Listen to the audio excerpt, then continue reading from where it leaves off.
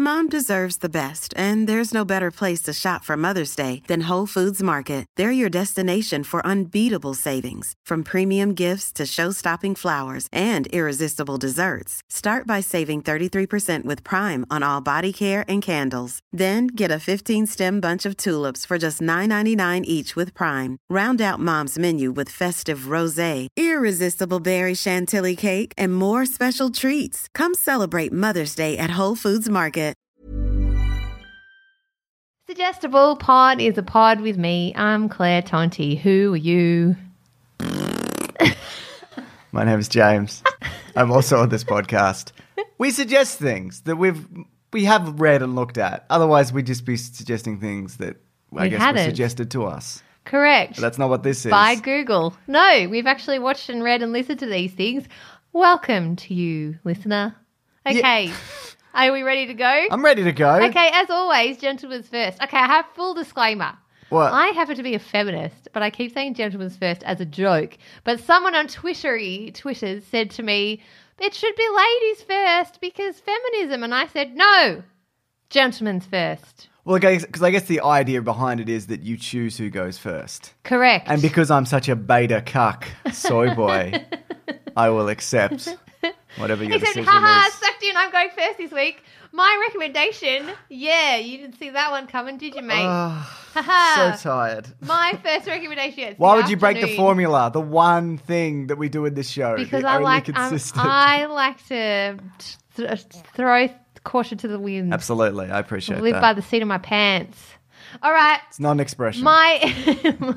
It might be, never know. My first recommendation is Case Histories by Kate Atkinson. Have you heard of it? I haven't heard of neither of those things or people. Excellent. So Kate Atkinson is an author and she has written lots of books, but this particular series is awesome. It starts with Case Histories and it is a book where she introduces Jackson Brodie, a former police inspector and now private investigator.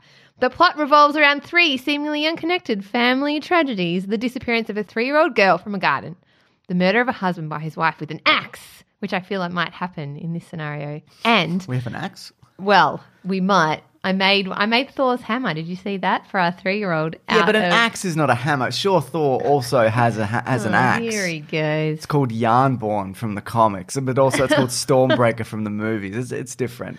Sorry, go on. La-di-da, showing off your comic. Anyway, moving right along, soy boy. And the apparently motiveless murder of a solicitor's daughter.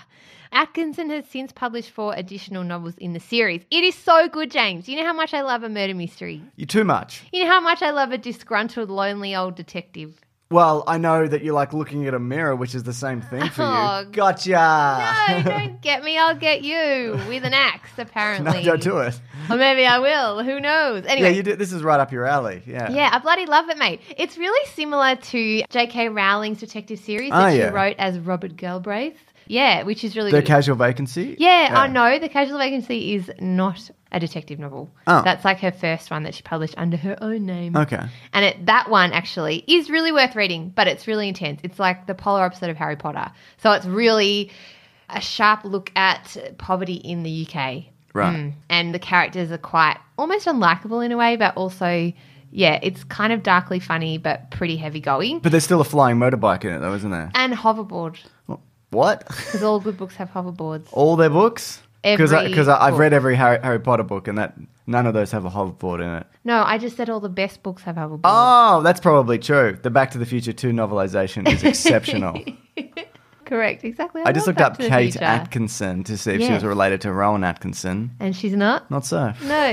Maybe Rowan Atkinson owns a hoverboard. They're about the same age, actually. Are they? He would. He's a multi millionaire. I remember once I read like in the 90s that like Rowan Atkinson crashed his Ferrari, and I'm like, fucking Rowan Atkinson, Mr. Bean's driving around a Ferrari? It's really But of course he'd have a Ferrari. That guy would be crazy rich. That really like makes you feel so Can you imagine I can imagine him sitting on the roof of his Ferrari in a chair, but controlling it with ropes, like an episode of Mr. Bean. And for some reason it only has 3 wheels. Yeah, exactly. No, that was his Nemesis car that had 3 wheels. His was like it? a little green mini. Oh. I That's see. right. You know that my dad, who I love very much and has passed away, but had a very Mr. Bean-esque moments in his life. He had a very Mr. Bean quality about him. He did. In particular, the Ferrari, Yeah, the three-wheeled Ferrari that he drove with the car or a chair on the top or something. No, that scene where Mr. Bean sings in church. Oh, yeah, right. Yeah. That is many a time my father. Well, that ties into my thing that I'm talking about this week. It does. Cool. Yeah. Okay, well, I'll just quickly finish saying one other thing about this series that Kate Atkinson wrote. So 5 books, did you say? Yes. The most recent one, Big Sky, has just been released, but I'd start with Case Histories. It's the stories, it's like 3 stories, seemingly unconnected, and it's kind of like a tragedy comedy that is really gripping and suspenseful, but also snort-inducingly funny and heartbreakingly tragic. Did you like my description? Very good. Yeah. Snore-inducing. Got it. Hey, just because you want to go have your nap. I do. Maybe we should have recorded this tonight when you're awake. That's probably too at 1 a.m., yeah. Yeah, correct. That's the time you're flying, mate. Yeah. You're all awake. It's really darkly funny and kind of hits you in the heartstrings. I was going to say gonads, but that's wrong. Heartstrings. And it just has a lot of surprising turns that you don't expect. And you really can't see how the stories are interconnected and kind of. And then you're really like, oh my God, he was with them the whole time or whatever. But it's one of those books that you finish reading and you immediately want to recommend to someone else, which is why I'm recommending it. When did you read this? Oh, this week. Oh, wow. Yeah. So what have you been up to? Yeah, that's the squirreled away reading, polishing my brain cells. Were you reading on the Kindle? Yeah. Yeah, okay, right, yeah. Yeah, because it's not lying around the house. That's how I love reading on the Kindle, because you can just read. It's really good for stuff like that. And if you just want to instantly download a thing. Yeah, exactly. And then you immediately can read all the other books in the series. Too. And the batteries last forever. They last for so long. I always get really surprised when they run out, and then I frantically leave about the house looking for the charger for the Kindle and can never find it. Because you never need it. No. And then you suddenly do, and it's a whole thing. And then you're reading it it has a short cord. So I'm always reading it with my ear close to the PowerPoint. Yeah. I've requested at least once, that I wish they'd made they will make a proper colour Kindle for comics, because I don't want a tablet because of the battery life, but also I want something that's just comics so I don't get distracted and check my hotmail.com. Your hotmail. But the technology it's different between colour and black and white, so I don't know. And I don't think there's a need for it or a call for it, really. No, I don't think so either. How about just buying the books, mate? Yeah. Yeah, like having them in your little hands. Like physical comics. Yeah. I'd read them on my phone, mostly, Claire. You do, which is bad for the blue light when you sleep. I never sleep. I only wait so I can sleep. Like a vampire. That's right. That's true. You always sleep in like a box with a lid on it. Well, if you didn't nail me in every night, I wouldn't. Oh, my feelings. Hey, one other recommendation I have before you could go next. Sure. Next week you'll be back to Gentleman's First. Well, you I don't hope like so. how I throw the format. This is our worst episode. Yeah. It is. It's the wrong time of the day for you. No, I have started to sleep with a face mask on. Yeah. Not like a liquidy one, just like a soft padded one. Yeah. From like the $2 shop, and it is bloody amazing. They're good. They're so good. You just sleep so well. And then I wake up and it's always like not on my face anymore. It's like beside the bed or around my neck or something. Well, that's a bit dangerous. But it's just been a joy. So that's my other recommendation. Because throughout when we've lived together in the 6 or 7 places that we've lived in, except for this current house, there's always been a street light like directly outside our window. Yeah, that was one thing you looked at when we were looking for a house. It drove me crazy for such a long time. Well, even when we lived up north where there were no streets. We didn't live on a street. We lived on a paddock. But still, there was in our yard a street light, which was directly outside the window. Shining straight into the bedroom. Yes. I know. It's so random. What about in Africa? Was there a street light in the house you lived in Africa? Actually, I couldn't tell you. They just had that cow. They just had a cow that would moo, because each family kind of had their own cow that lived in a little shack next to their house. And that cow had a calf, and then they separated the cow and the calf because they obviously were going to sell the calf, and then they tied the calf to the front of our house. Yeah, because they didn't want it to keep them up all night.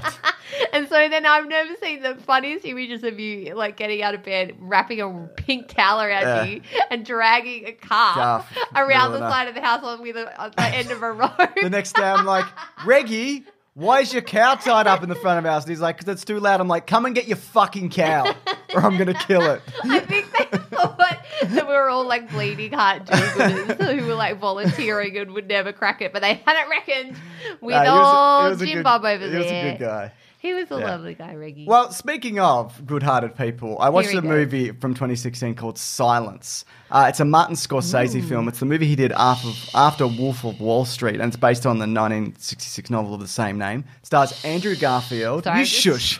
It stars Andrew Garfield, who is Spider-Man, Adam Driver, who is Kylo Ren, and Liam Neeson, who is Ra's al Ghul, but also Qui-Gon Jinn, but also Schindler's List. Was that his name? I think so. Is Liam Neeson the one that's always like, my daughter, you've got my daughter. Who's got my daughter? Who's got my daughter? Who took my daughter? Also, I've got a gun and I'm afraid to use it and I'm in a long coat on a train. If you look at the Liam Neeson posters from the last 12 years and you took the title off it, it's just all him in a leather jacket holding a gun. Like in a hurry, and there's like blue speed lines kind of going past him. That's every Liam Neeson poster. Not except for this one, because basically it's a fictional story, but it's based on true events of 17th century two Jesuit priests from Portugal who go to Japan to locate Liam Neeson, who was a missionary who was sent there at a time when, if you were Christian in Japan, because it was a predominantly Buddhist nation, you were persecuted. Like they'd murdered the priests. You'd have to kind of pray in secret and all those kinds of things. It was basically, Christianity was outlawed, and there were these inquisitors who would go around and like look for them in small communities, and it resonated a lot with the poor, because, as religion often does, because it's something that, when you die, it's going to elevate you, and don't worry about this life, because the next life it's going to be great. You're going to have a horse and everything. But why just a horse? Well, it's whatever you want in your next life, isn't it? But so you want a horse? You don't even like horses. I don't like horses. I don't trust them. You have a weird thing with horses. I do have a... Yeah. No, I like them, but I don't understand them. The last time we saw a horse, we were going for a walk around the beach, and you saw a horse, and you were like, I don't like it, get away from it, I don't like you, horse. No, that did not happen. Yes, that absolutely did happen. And I was like, look at this majestic creature, and it was so lovely, and like came over to look at us, and you were like, I'm leaving, I don't like this horse. I'll pat a horse, but I can't read them. Like I can read a dog. It's same with cats. Like, I can read a dog, I can read other animals, birds, I guess, some birds. Birds hate you as well. Some birds do hate me. But horses, I'm like, I can't. And they're so big, and they're not as smart as dogs. So people are like, they're smart as dogs. I looked into it. They're not. I mean, I'm sure some are. Yes, they're very intuitive, emotionally intuitive. Anyway, I don't know how we got onto this topic about how you hate horses, but you should. I don't hate horses. You a bad guy. Get on with your recommendation. The idea fluffing around. So Andrew Garfield's horsing around. Thank you. Andrew Garfield's character, being a priest, he eventually gets captured, and they basically spend like a large chunk of the movie trying to break him down so that he renounces Christianity. And the way they do that is through like psychological torture. They tried torturing priests prior to him and villagers, but they found that they just made martyrs of them. So what they wanted to do is have him publicly renounce his faith. And it's interesting because like the core ideologies, and they say this to him as well, between Buddhist and Christianity, they're not that different. Like it's essentially be a good person, etc. so forth. You get a horse in heaven. I don't think except if you're James, because that would be your idea of hell. Yeah, if I would go to heaven, then a horse trots up. I'm like, wait a minute, this is the bad place. So he's put in positions where like, hey, we're going to kill this person unless you renounce Christianity. And he's like, I'll never renounce my faith, so they'd kill them. And then it's like, well, you're just killing people now.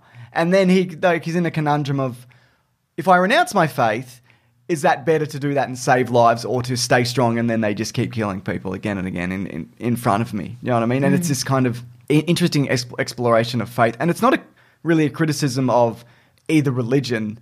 If anything, it'd be a criticism of Buddhism at that particular time period in time.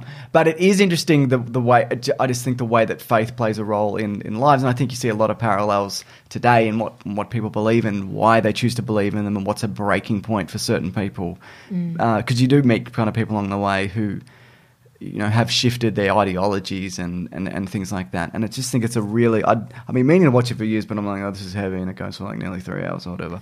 But it's well worth a watch if you can kind of sit there and kind of endure it, I guess. You're really selling it. Yeah, well, look, it's not like, get out there and watch it. It's like, just... You're not going to have a very good time, but it's a very interesting film, and I did really enjoy it. Yeah, Martin Scorsese, I like most of his films, and I think he makes a lot of interesting projects. Like he does these gangster films and whatever. He's got another one coming out this year, which I'm not super interested in. But like, you know, like Wolf of Wall Street is so different from this. Like you wouldn't think they were the same guy.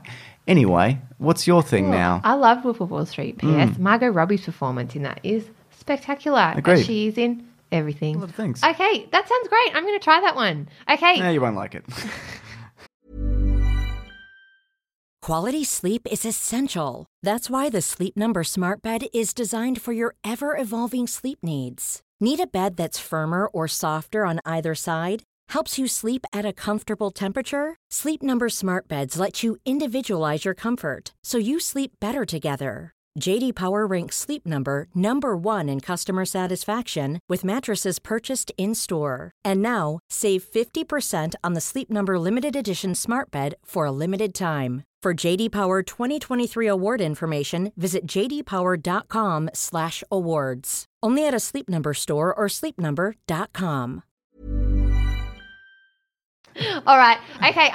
My next recommendation is a film that we both saw, 2040. We did, yes. And it's by Damon Gameau, who also did that Sugar film, which you can currently watch on Netflix or Stan. One of those. It's on Stan here. Who knows where? You can stream it. Yeah, you'll find it, and that's really worth a watch as well. We based our charity campaign essentially on this if you don't want to watch the Sugar film, it's basically sugars and everything, and don't eat it. It's correct. It's making us all fat. Yeah, and you're sugar free since '93, mate. I try to be. Yeah, there that's you go. Right. Anyway, so Damon's film this time is a letter to his daughter Velvet, and it's a really positive look. It's like the antithesis to all the films that you love about like the future just being like a bleak, barren landscape. Yeah, it's Guy Pearce in a bar. Just like robbed the earth of any kind of, nutrients or the actual resources. future we're going to get. Yeah. No. Anyway, so he wanted to create a film that was an antithesis to that and put out a more hopeful message. So really, he looks at all the existing technologies that we currently have and what the world could look like if we put them into place now and in 2040. And so it kind of flicks between the reality of where we're living now and then in 2040, the numbers kind of churn over and he has a look at a whole lot of different areas. And they've chosen 5 in the film. So the first one, the number one, which I thought was so fascinating, the number one thing that can help with climate change at the moment is educating girls, which really surprised me. Yes. Yeah. And that was the basis of our charity campaign last year, wasn't it? It was with Care Australia, educating girls and women. The second one he looked at marine permaculture, which is our charity campaign this year, which there is a link Royal Collings is going to put in the show notes below to our campaign at the moment, which is growing some seaweed. Because seaweed is an incredible solution, as it says in the film.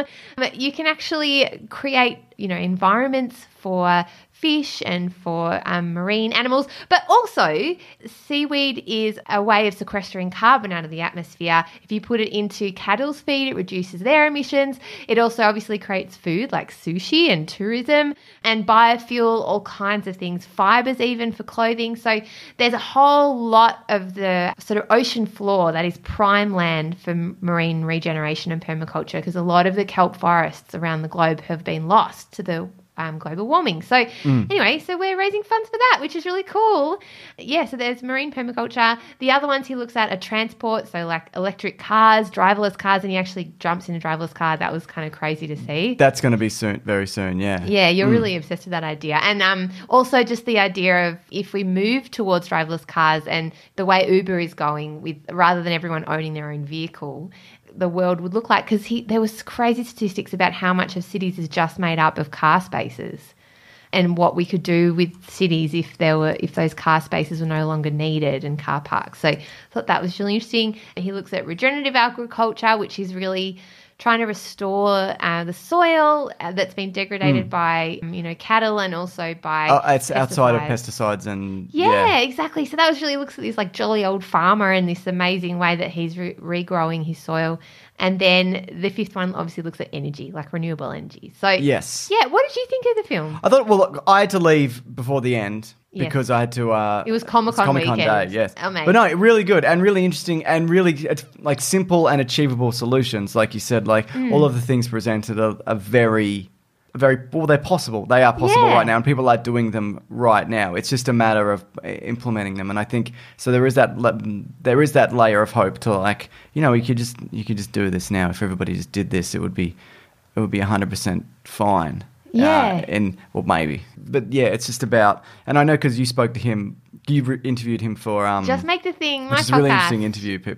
That should be linked below. That's like Just Make the Thing. Thanks, mate. For everybody, but how he talks about, you asked him off air about why people are destroying the earth and just fracking and mining and whatever. And he had a really interesting answer. Do you want to talk about that? Oh, yeah, very quickly because we're running out of time. But so I asked him, what are these people like who are making these decisions that are affecting our kids' future completely? Like, what are they like? Like, are they just like miserable humans that are running? Because it's something like only 100 companies that are using the world's resources in this way, particularly fossil fuels and that kind of industry. And he said, I've met some of these people that run these corporations, and I felt like they were like lizard people, like just dead behind the eyes, and mainly men in their late 60s, early 70s, and they just seem to have no empathy, almost sort of greying, sort of pale, kind of unable to kind of connect in with any kind of real understanding of what they're doing to the planet. It's that sociopath kind of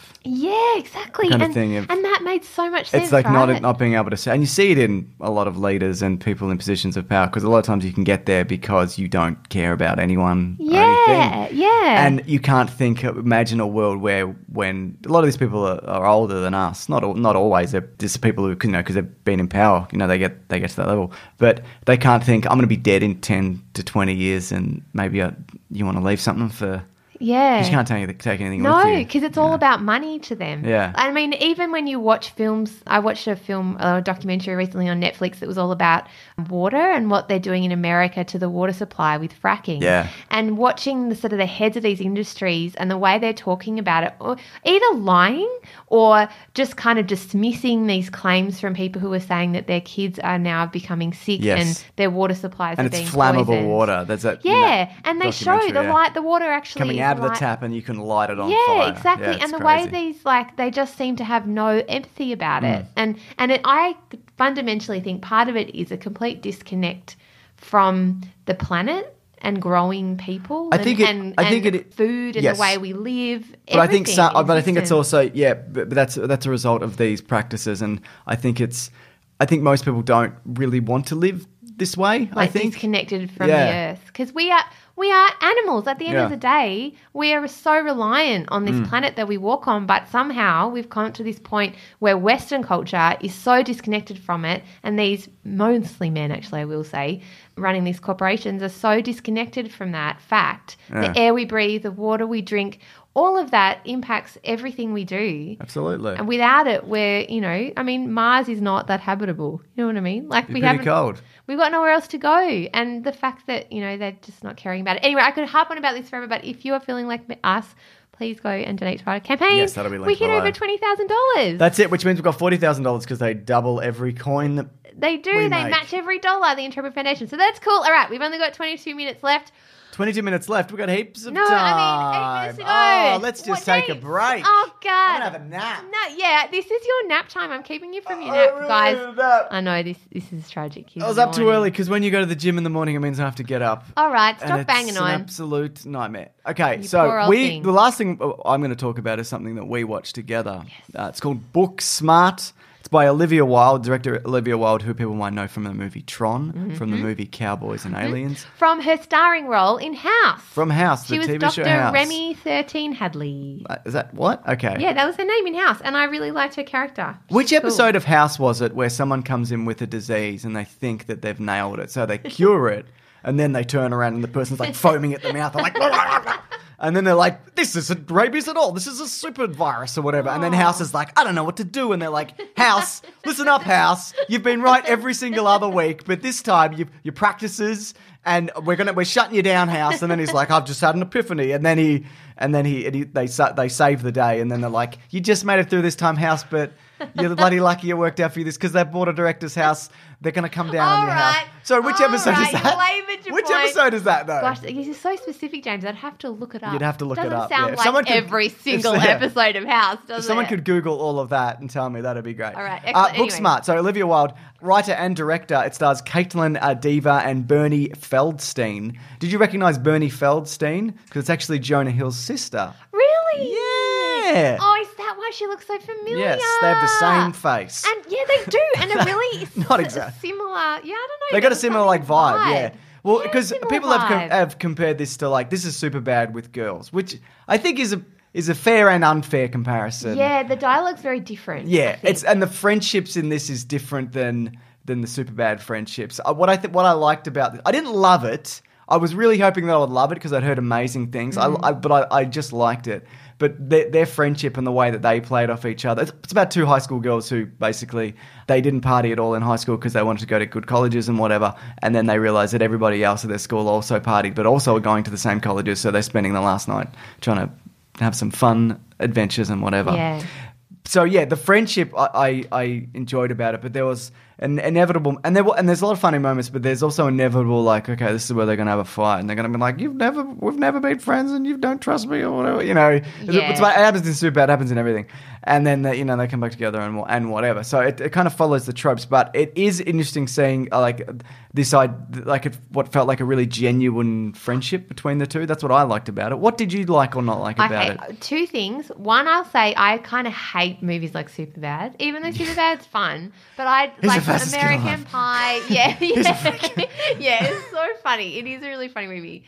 American Pie and Superbad are not the same. No, they're not at all. But that American Pie has a scene coming of age. They live stream a girl naked. Yeah, I know. Yeah. There's a lot. It's very problematic. I guess and not that funny. No, I never thought it was.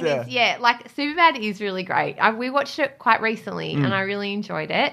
But I do. It is a trope that I've seen a lot. Yeah, kind of age stories. Okay, putting that aside, I think maybe I loved this. One of the reasons being, it is very rare to see a film with two female characters and their friendship at this age, and they're not particularly model-esque. They're not of all sexy or whatever. They're very smart. Their friendship is really intense. They build each other up a lot. They build each other up a lot. They're really confident. It's not like, we're normally, the way this kind of story goes is that they're outcasts and bumbling nerds, and everybody hates them, which there is, I guess, an element of that. But they're normally down on themselves, and they feel really sad. They've got braces and glasses, and then inevitably they end up getting a makeover, and then the hot kid falls to them or whatever.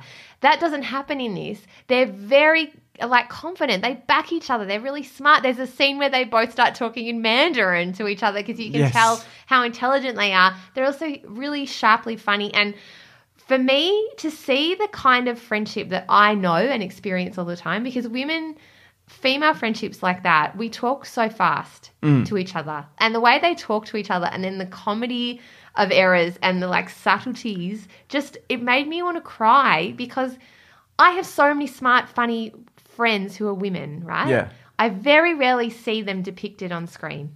Well, they're not actors, are they, your friends? No, shut up. I know it's easy for you to laugh at it. But no, I know what you mean. It's the same when I saw Wonder Woman. It's the same feeling I get when I see Captain Marvel, right? It is so rare for women to not only be funny and smart, but also be goofy and gross. Yeah. They get to be really gross in this as well. Yeah. And that doesn't happen very often for women on screen.